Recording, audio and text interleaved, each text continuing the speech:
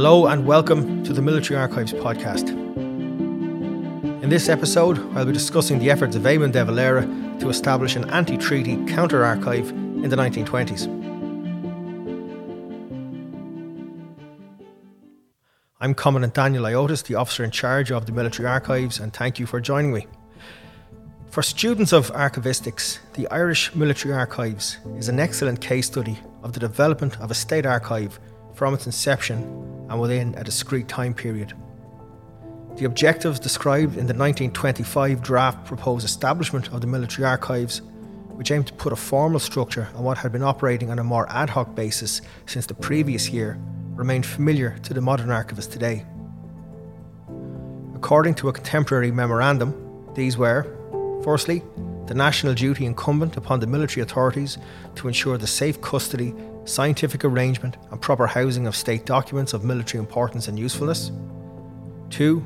The general usefulness of the military data contained in such documents, both to the military authorities of this and subsequent generations. 3.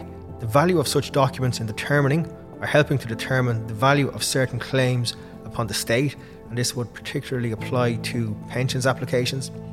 And finally, the value of such documents as part of the foundation of national history, in the compilation of official histories, diaries and reviews. Now, under the Commandant government of the 1920s, the Minister for Defence was proving evasive regarding the Chief of Staff's repeated requests for the military archives to be established formally and officially. However, during 1925, the anti-treatyites of Sinn Féin, under Éamon de Valera, were busy trying to establish an archive of their own.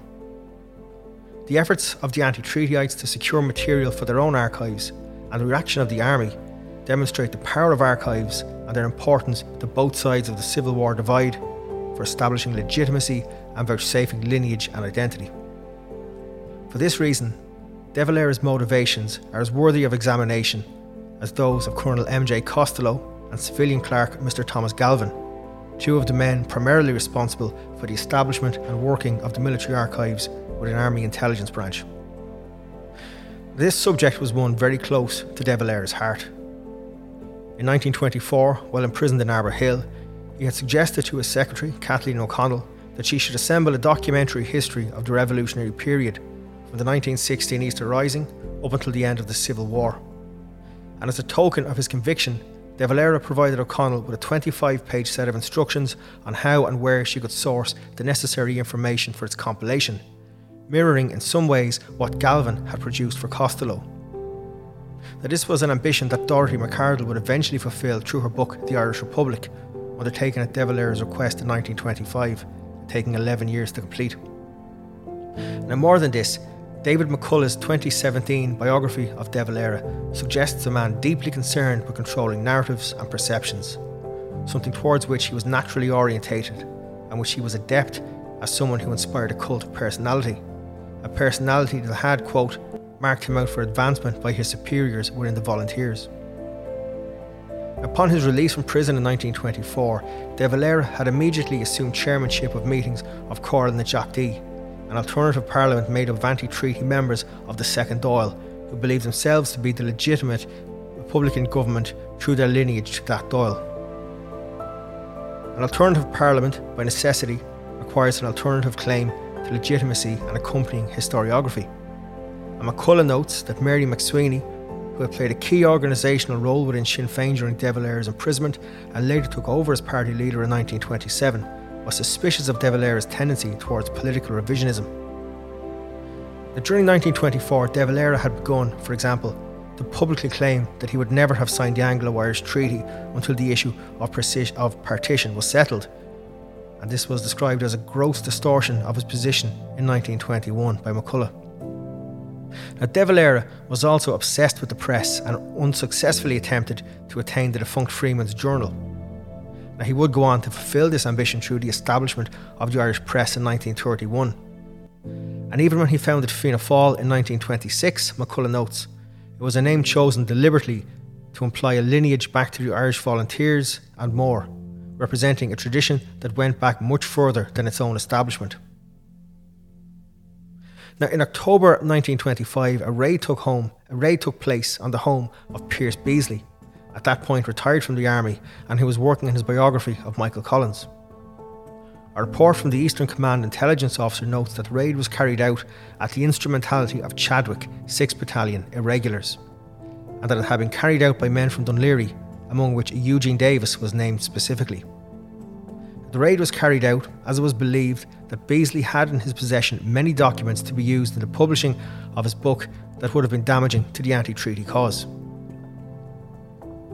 On the 5th of October 1925, Commandant Brendan Whitmore wrote to Colonel Costello a letter with an attached account from Thomas Galvin, suggesting that the anti-treaty forces were attempting to establish an archive for their own purposes.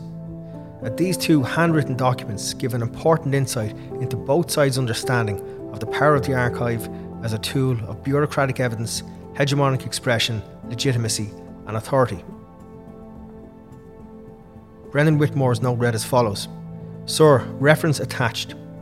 This was first told to me in confidence by Mr. Galvin, and I instructed him to put it in writing. I do not know what value you may be inclined to place upon it, but I am inclined to place a rather high value on it. It appears that the anti-treatyites are working hard on an archives from their point of view, whereas we seem to be resting largely on our own.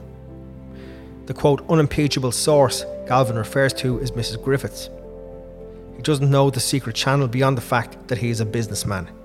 Yours obediently, WJBW. And Galvin's report is interesting and read as follows. Akara. I learnt yesterday from an unimpeachable source that Mr. De Valera is making a collection of state papers. He recently approached the secret channel used by the late President Griffith for the transmission of letters to the British government and endeavoured to obtain from him a full statement of the negotiations and information as to any documents he had in his possession. I am informed that Mr. De Valera obtained nothing from this source. I am informed from the same source that J.J. O'Kelly, Skellig, sits in a room overhead the shop at Gill's, publishers at 50 Upper O'Connell Street, Dublin, and is there engaged writing what appears to be a record of certain transactions. He has collected a mass of papers and documents. These include the files of the Catholic Bulletin containing his own articles on Easter week, which I understand he is to publish in book form. He also has a file of nationality. I also learned from the same source that when the secret channel was in London 12 months ago, the then Premier, Mr. Ramsay MacDonald, sent for him to Downing Street and there entrusted to him a sealed letter to be delivered to Mr. De Valera's own hands. The secret channel arrived in Dublin, proceeded to Suffolk Street to the Sinn Féin offices, and with great difficulty was admitted to Mr. De Valera's room. And Mr. De Valera was very suspicious and refused to take the packet. He sent for Austin Stack, and then they both signed a receipt, which the secret channel took back to Mr. Ramsay MacDonald, who quitted office a few weeks later.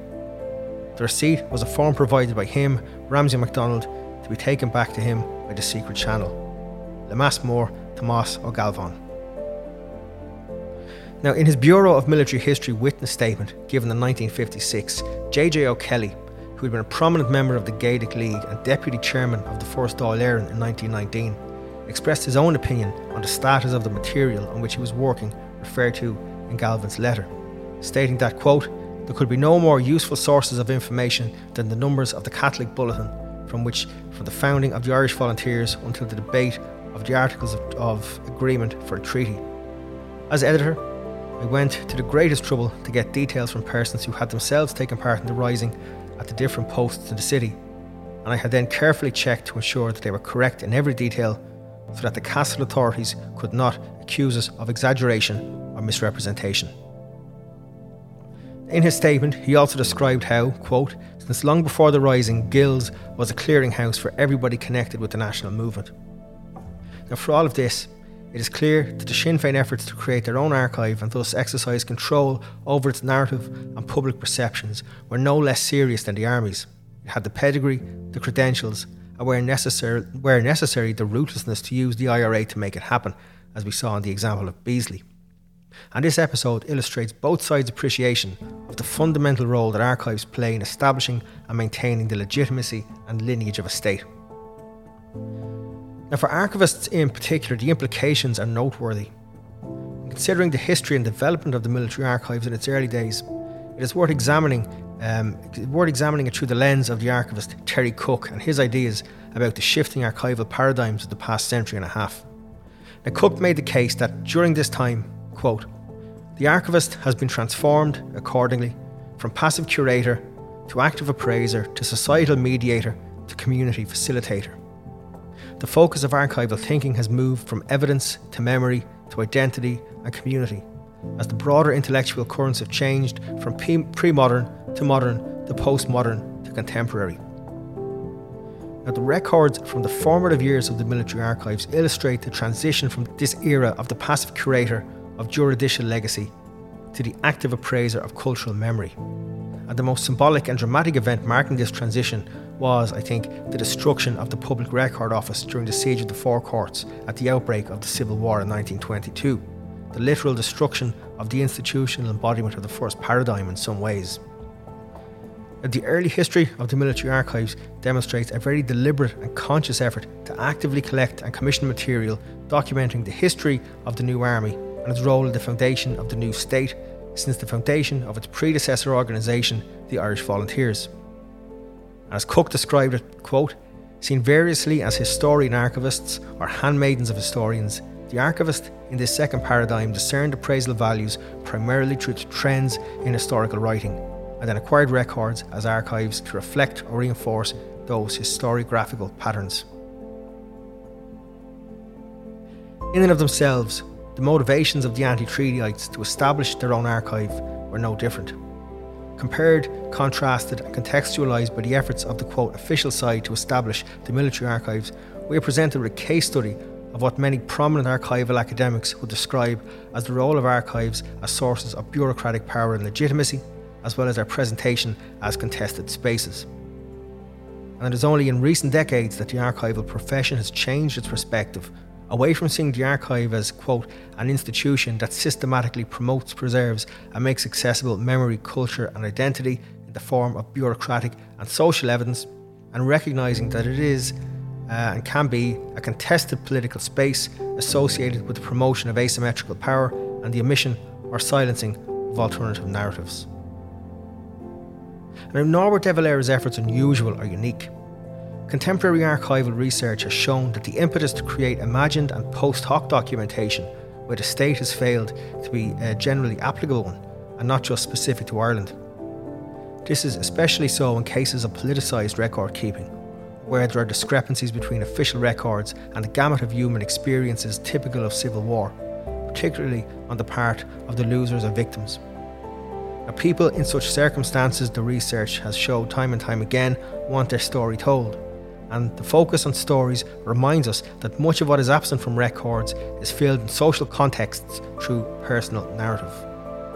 Ernie O'Malley and Duncan McGowan were two prominent individuals who illustrated this point, collecting the personal narratives of many people who took the anti-treaty side. Through the vehicle of the Bureau of Military History, described by Dr. Eve Morrison as a cultural initiative of the newly independent state to establish the bona fides of its claim to nationhood, and as a symbol of Republican reconciliation, the Irish state itself would provide the most significant exemplar of this tendency. In fact, the most important archival sources that exist on the formative years of the modern Irish state, the Bureau of Military History and the Military Service 1916 to 1923 pensions collection, consist primarily of post hoc personal testimony. And that finishes the podcast for now. Hopefully I'll be doing a couple more podcasts with little interesting episodes from the early years of the military archives in podcasts to follow. But thanks for listening. I hope you found it interesting and enjoyable. And until next time, take care.